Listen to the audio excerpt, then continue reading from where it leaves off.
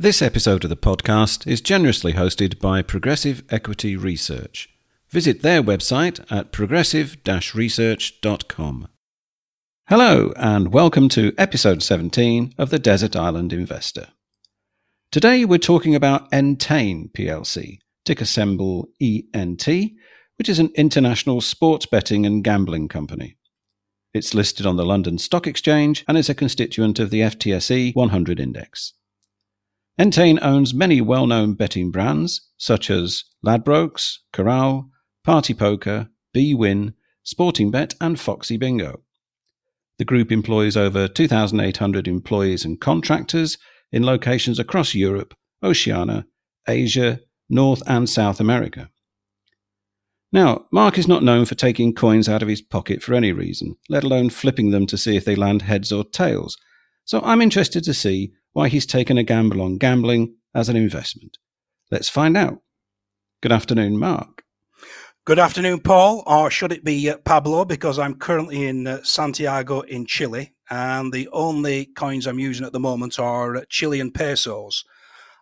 Just before we get into Entain, I'd just like to say that when I left you on the island with your friends Flash the Turtle and Gordon the Gecko, I thought you might be bored, but you've been working on our new website, Paul.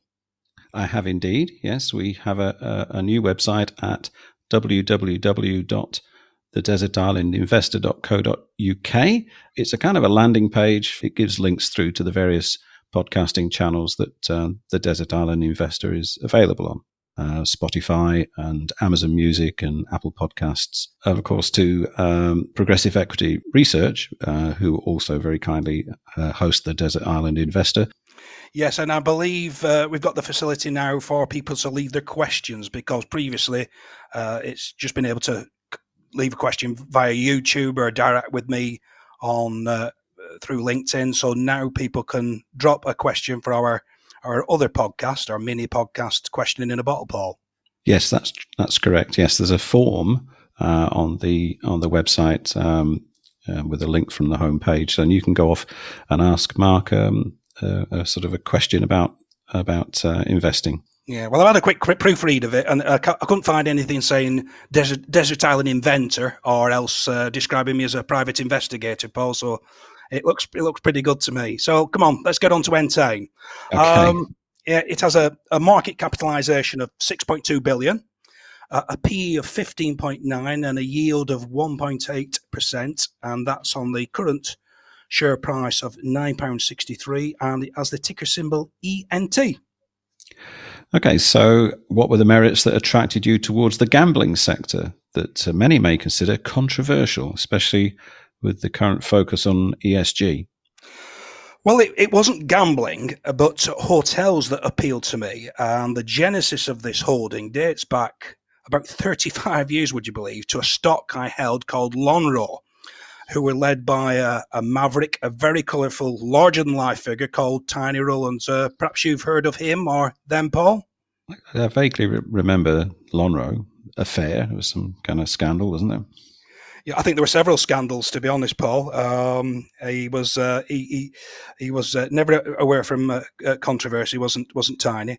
Anyway, this was one of my first holdings, and it was a conglomerate. Now, these were very popular at one time. A conglomerate is a kind of euphemism for a collection of wildly differing businesses with little or no synergies. Now, the appeal to shareholders was that they had exposure to different businesses, hopefully with varying cyclicality and risk. However, they were very unwieldy, and it's very difficult to have a command across a broad spectrum. Now, Hanson Trust was another popular and successful conglomerate, and there are a number of others. However, they fell out of fashion, really, and investors look for a greater focus. So what specific sectors were Lonrho involved in? Well, they owned the Observer newspaper, which I don't think made a profit, but was a bit more of a businessman's play toy.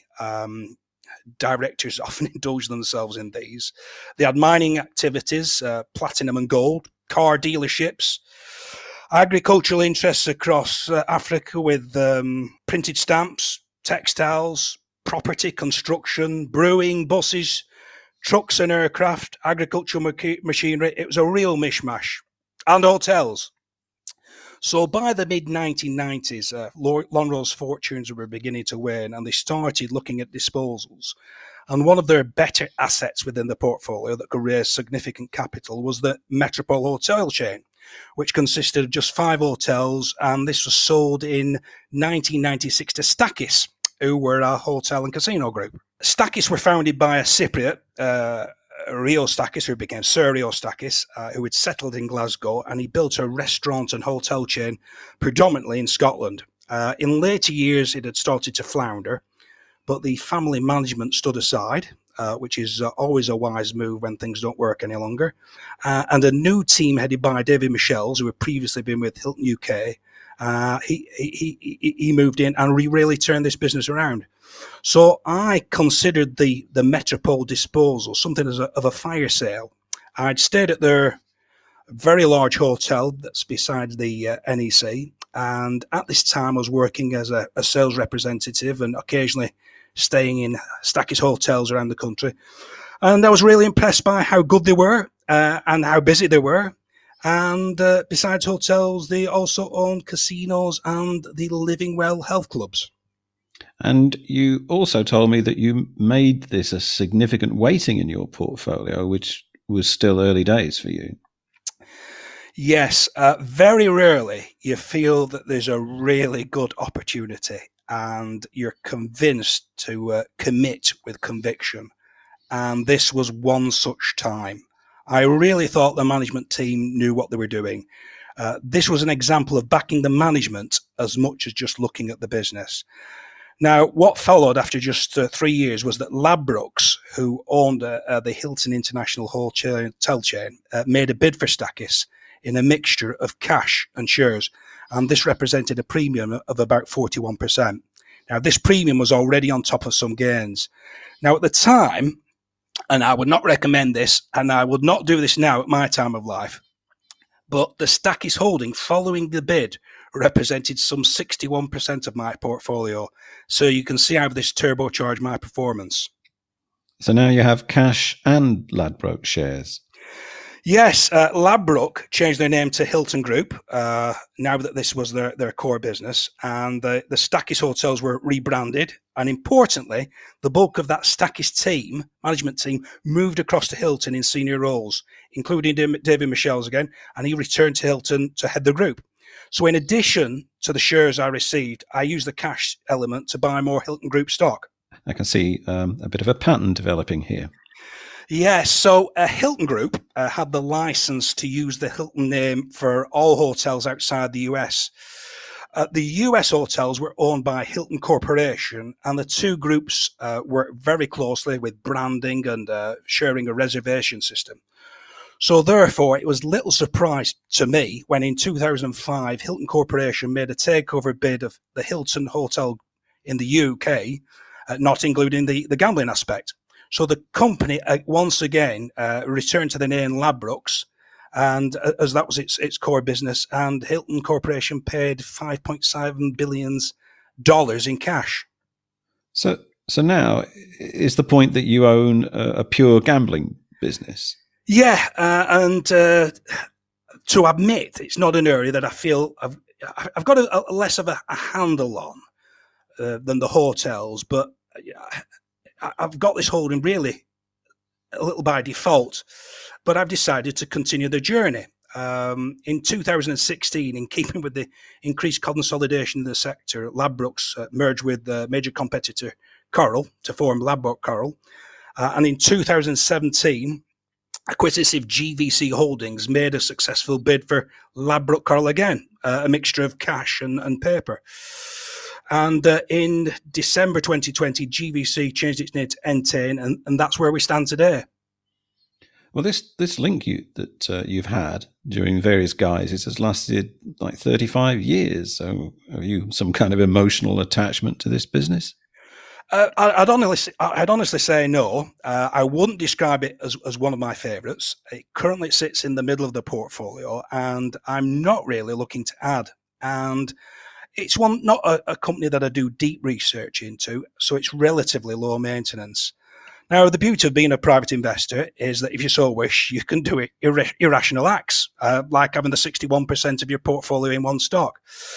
And I do think this is an interesting sector.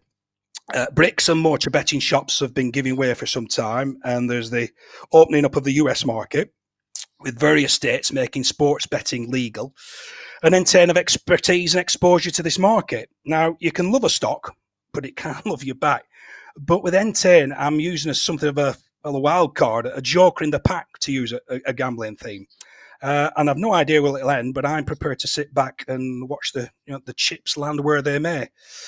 Now, the portfolio is loosely assembled with stocks having various roles, a bit like a football team.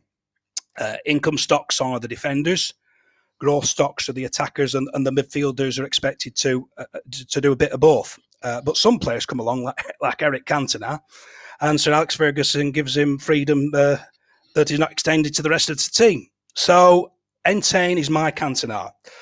Can you imagine me having to try and explain that to my line manager, Paul? But thankfully, I don't have to. Right.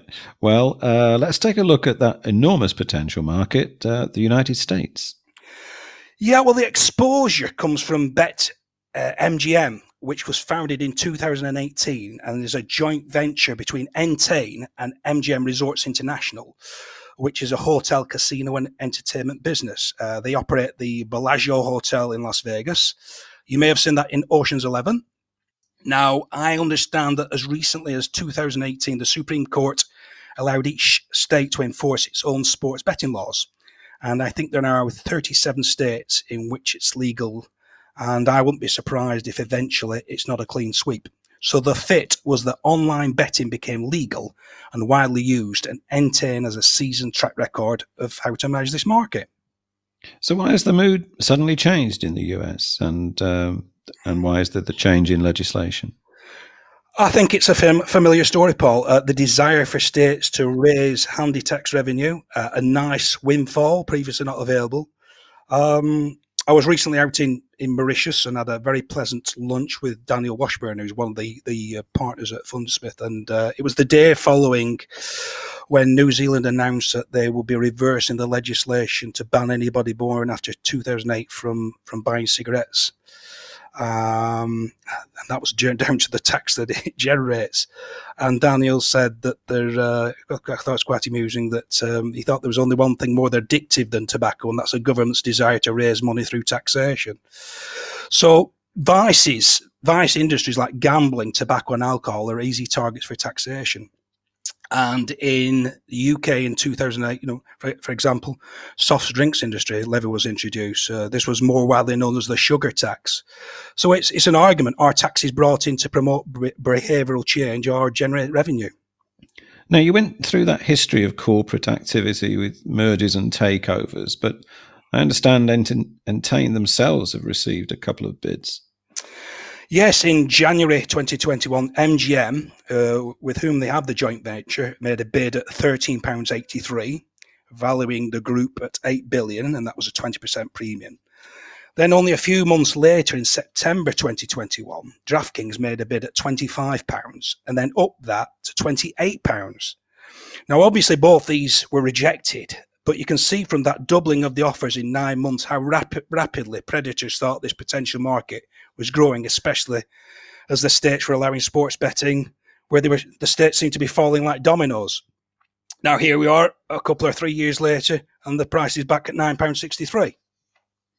I've read that Entain were hit with a not an insignificant fine for some wrongdoing. I expect that didn't really help the cause. Yes, this dates back to between 2011 and 2017, when previous management were in stewardship, but they were found to be evidence of bribery in the Turkish market. Now, it sold this business back in 2017, but the deal had been done. Now, I'm not sure to what extent the fine was what we would call proportional, but this was some 585 million, payable over 4 years. That's very generous. They had to pay a £10 million cost to HMRC, and they also made a charitable donation of 20 million, which is always a nice way of buying friends. or at least buying friendship of charity CEOs and management. But that's a subject for another podcast.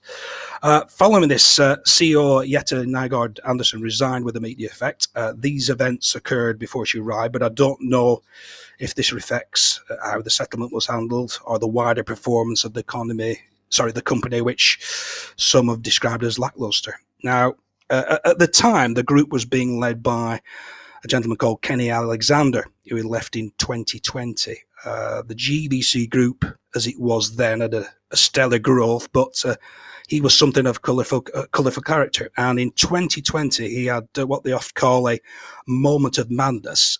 He was unable to source a taxi, and he took a delivery driver's car from outside a kebab shop without consent. Now, this resulted in him being banned from driving after pleading guilty to being over the drink-drive limit, driving without insurance, and he had to pay a £1,000 fine. So you could argue that this type of action suggests an attitude towards not following correct procedure. So are you suggesting that the Entain fine was over the top? Well, I just think that given what you might call an emotive industry, that they're an easy target. And it's important that they heed this warning because, CPS and HMRC have slapped this fine on them, and the fines go into the pot and will be very welcome. This is another form of taxation. HMRC won't need another excuse to come back for more candy. Are you confident that it's the end of the matter? Well, in the interim results on the 10th of August 2023, Chairman Barry Gibson addressed this ahead of the figures, and he was at pains to put this issue at the door of the then management, the GVC management. And he said that the Entain of today bears no resemblance to the GVC of yesterday, which had a different management team, a different strategy, and to be blunt, different standards. So that's reassuring. Management can bring in edicts and controls, but you are always at the mercy of rogue individuals who at best cut corners and at the worst enter into illegal activity, often to generate big businesses or hit those stretching KPIs. And ultimately, it's the business or the shareholder that foots the bill. Do you consider gambling an isolated case? No, I think oil and gas are a similar category. They were allowed to operate a loss at the bottom of the cycle, and when the oil price peaks, a windfall tax is introduced. Then, if you remember the Deepwater Horizon oil spill, BP had to pay billions in compensation, most quite rightly, but there were a lot of bogus claims, and it's my consideration that the courts in the US were very lax in approving many of these. But why shouldn't they, as this was, in effect, free money from a UK business? Who wants to pull the shutter down on the free bar? But nevertheless, 301 people were convicted for fraudulent claims and 102 were sent to jail. Banks, too, are also vulnerable. One incident, if I can remember correctly, it was Barclays were fined 70 plus million some years ago for having conducted the correct money laundering checks. Now, there was no proof of any money laundering, only that the procedures were not robust enough. So my wider point here is that there are certain industries that must be squeaky clean. Otherwise, the consequences will be more severe than for others. Gambling is certainly one of them. Gambling, oil and gas, banks, and there are some others. They are the bogeymen. Now, when we covered Unilever, you mentioned that Nelson Peltz had joined the board and was, well, your description, an activist investor. And the same has recently happened with Entain, I believe.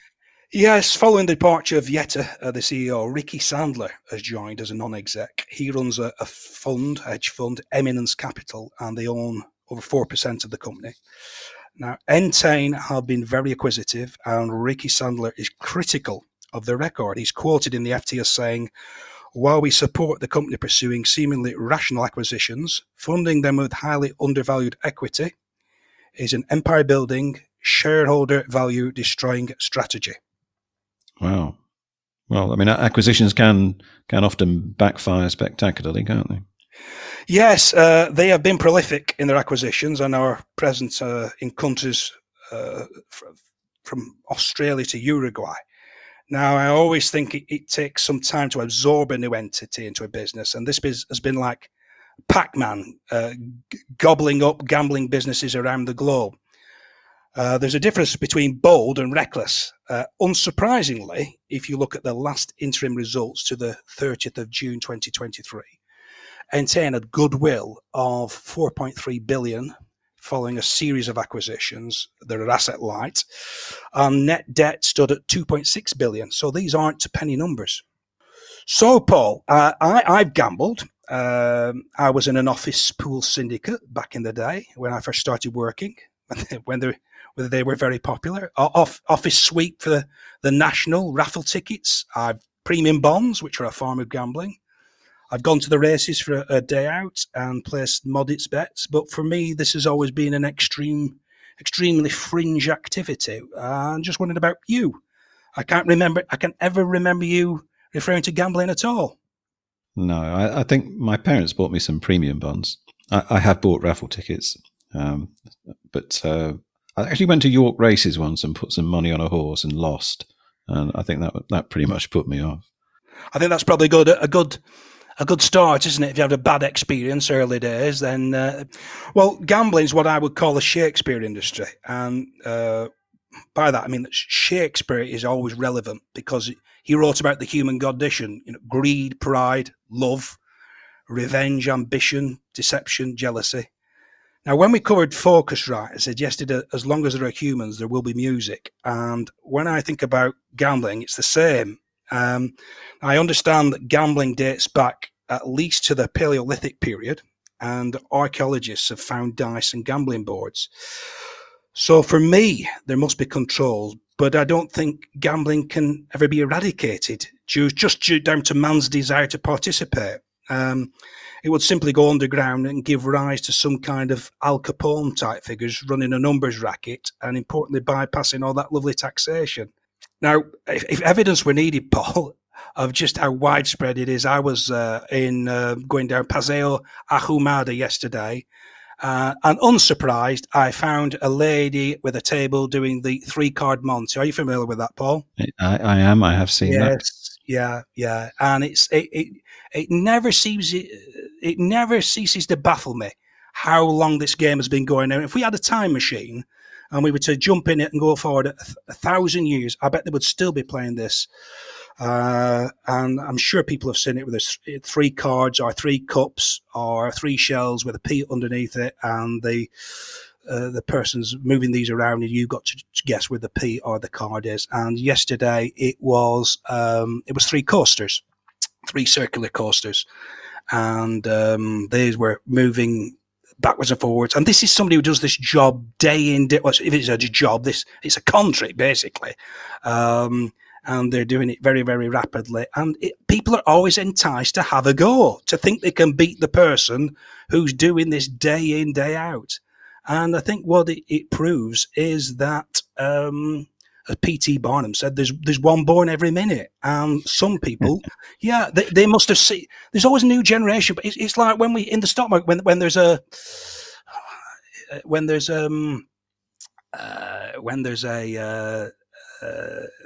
what's the word called, Paul? What's the word? Yeah, you're going to have to edit all this out. Is the word banana? No. I don't know what the word is. No, it's when there's a boom. What's it called? It's a bubble. Right, yeah. And it's the same in investing, Paul. When there's a bubble, it's generally because a new generation have never experienced a bubble before, so they're going through it for the first time. And then you've got people who think they can outwit. They've got some special power. There's only one person going to win, and that's the person who's running the game. They've generally got people helping them out, some stooges who they allow to win or do things like misdirection. But people are just drawn into it, and I just think that gambling will be around forever. Because I just think it's part of the human condition that people want to win what they think is easy money, and they don't. And I don't know if you agree with that, Paul. Well, some gamblers do win, don't they? But I think the thing with that is they will probably then go and lose it all again. Yes, And I think they have a very selective memory as to what they might consider to be a success. I don't have a problem with people gambling. I think it's a bit like alcohol. Yeah. People, if pubs will keep selling you beer as long as you keep paying them. I think there's a lot of question about whether the gambling industry is doing enough to stop people from spending more money. Because I think, like I said, if you went into a pub and just kept drinking and drinking until you were completely paralytic, then the pub are supposed to chuck you out, or at least to stop serving you. Now, I think I've read a few things saying that they're concerned that the gambling industry doesn't stop you from carrying on placing bets. But I don't know, how are they supposed to know? I mean, online gambling, they're not going to know your financial circumstances, or whether you've just bet your whole week's salary on a horse or something. Mm-hmm. Well, you mentioned that the link there with drinking. I suppose with gambling, and when you're burning through your money, there's only so much you can drink before you pass out. That's the thing. There's only so much you can spend at one moment in time. Now, I could absolutely liquidate the whole portfolio if I so wished, everything that I've got, and just bet it just in one foul swoop, couldn't I? Just get rid of everything I've got overnight. That's where it's slightly different to other addictions. Tobacco, I suppose. A chain smoker can probably only get through 80 cigarettes a day. So, there's nothing to stop. Unfortunately, there's no sort of physical or manifestation of a problem, is there? If you just keep pushing. I mean, I've seen people pushing coins into machines and pressing the buttons, and nothing comes out, and they just keep going and going and going, because it's not like drinking and drinking and drinking. Well, eventually you do fall over. Yeah. So yes, I think I can see that there. Well, I say it's a problem, but I mean the industry doesn't seem to have a problem with it. That's for sure. And they seem to be making an awful lot of money. And like you say, it's a human condition thing. So there's always going to be customers. Yes. Well, you mentioned about those machines, and a few years back they kept being described as the crack cocaine of gambling, these machines, and they did limit. I think they've got fixed odd betting terminals, I think is FOBTs, and they did restrict the amount that somebody can put in at any one moment in time. So you at least you're losing your money slower. That's the thing. But I thought we could just touch a little bit on addiction, because we had a bit of a conversation about this, of what's the difference between an addiction and a habit. Now, we mentioned about Stackis earlier on, and when they got bought out by Hilton, I went up to the extraordinary general meeting at the Stackis Dunblane Hotel. It was absolutely jam-packed. It was a great day. Lots of free food and drink going around of top quality. But they also had some croupiers there and some casino training tables. Now, I've never been to a casino in my life. I've just been to one, I think, at the local cricket club, which was it a casino night? But it wasn't a proper wheel or something. But this was like a proper wheel, a proper chips. So we weren't playing with money. They didn't have any value, but you've got these tactile chips in your hand. And it was very glamorous with the croupiers, all very attractive. They were women. And they would send this ball bearing around the roulette table, and it had that noise, and I must say it was very mesmeric. So I can understand how people get drawn into it, Paul. Yeah, it's entertaining, isn't it? And if you win, it's great. Yeah, it's not so good if you lose, but well, it's not just the person; it's very often the families as well. It must be terrible. I suppose part of it is if you win, you think I've got the secret sauce now. I know how to do it, so you continue. And conversely, if you lose, you want to win it all back again, or diminish your losses. So that's where you're perpetually on this wheel of not being able to jump off. So it must be terrible. It must be. But equally, there are other things that. So, for example, Elaine, who was a nurse, Elaine, my wife, she worked on a surgical ward, and previous to, I think, what they call gastric bands now, they did an operation called stomach stapling. Now, this is for people who just can't control their eating habits. So, to what extent do you say that we'll stop producing Mars bars, or to what extent do you try and bring controls in? And balanced again that of its people's own, have got to be responsible for their own actions. I think that's absolutely right. I think it's, at the end of the day, like a lot of things, people do have to be responsible for their own actions. And whether that's down to I guess it's the way that you were brought up, perhaps, whether there was a lot of influence from your parents, social activities, maybe if your parents were gamblers, or if your mum liked to go into bingo and your dad liked to put some money on the horses at the weekend. I guess, children just think that's perfectly normal. I mean, I think a number of people who buy lottery tickets. Yes. The odds for a lottery win is just like astronomically bad. Yeah. But, I hear that. You always you hear the excuse all the time, well, somebody's got to win it. Yeah. Well, let's remember that was brought in by the government to raise money for good causes. So I would imagine that, I think I might have read some things, that some of the money goes to betting charities, doesn't it? I would think, well, probably, yeah, to stop people from get them off the paying for the lottery ticket addiction. The ironic situation. Yeah. But I mean, again, people certainly don't give money to buy the lottery ticket because they're thinking about the good causes. I'm pretty confident that nobody thinks that when they buy it. They think it because they want to become rich. Yeah. So we've heard people talk about, mentioned or described as having addictive personalities. So I don't know if that exists, or whether it's just something we've got strong. Other people are stronger willed. I like a bar of chocolate, Paul, but I know that after one bar of chocolate, if I have a second one, it's not going to be good for me. So I just know when to. You've got to know when to stop. Yeah. And I think, like they say in the adverts, when the fun stops, stop. But the gambling industry isn't going to ever be able to control when somebody stops putting money into the slot machine or placing another bet. Yeah.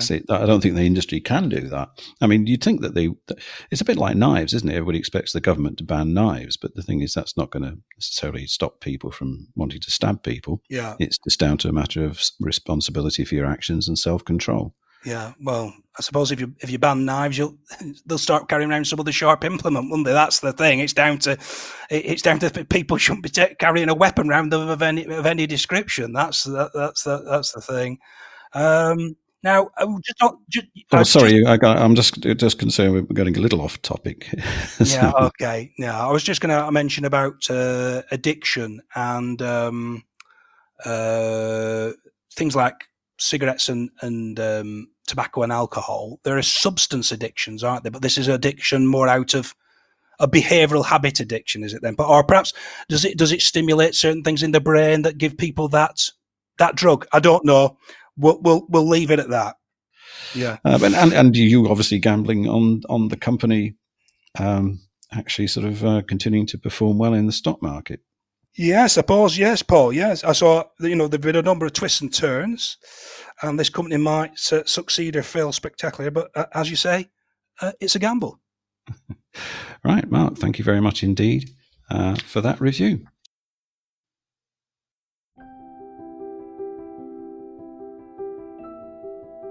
Well, that's all for this episode. We hope that you enjoyed it. Please remember the content is for information only, and it is not financial advice. If you have a question for Mark for our Question in a Bottle podcast, just complete the form on our website, thedesertislandinvestor.co.uk. Thanks again for listening. See you next time.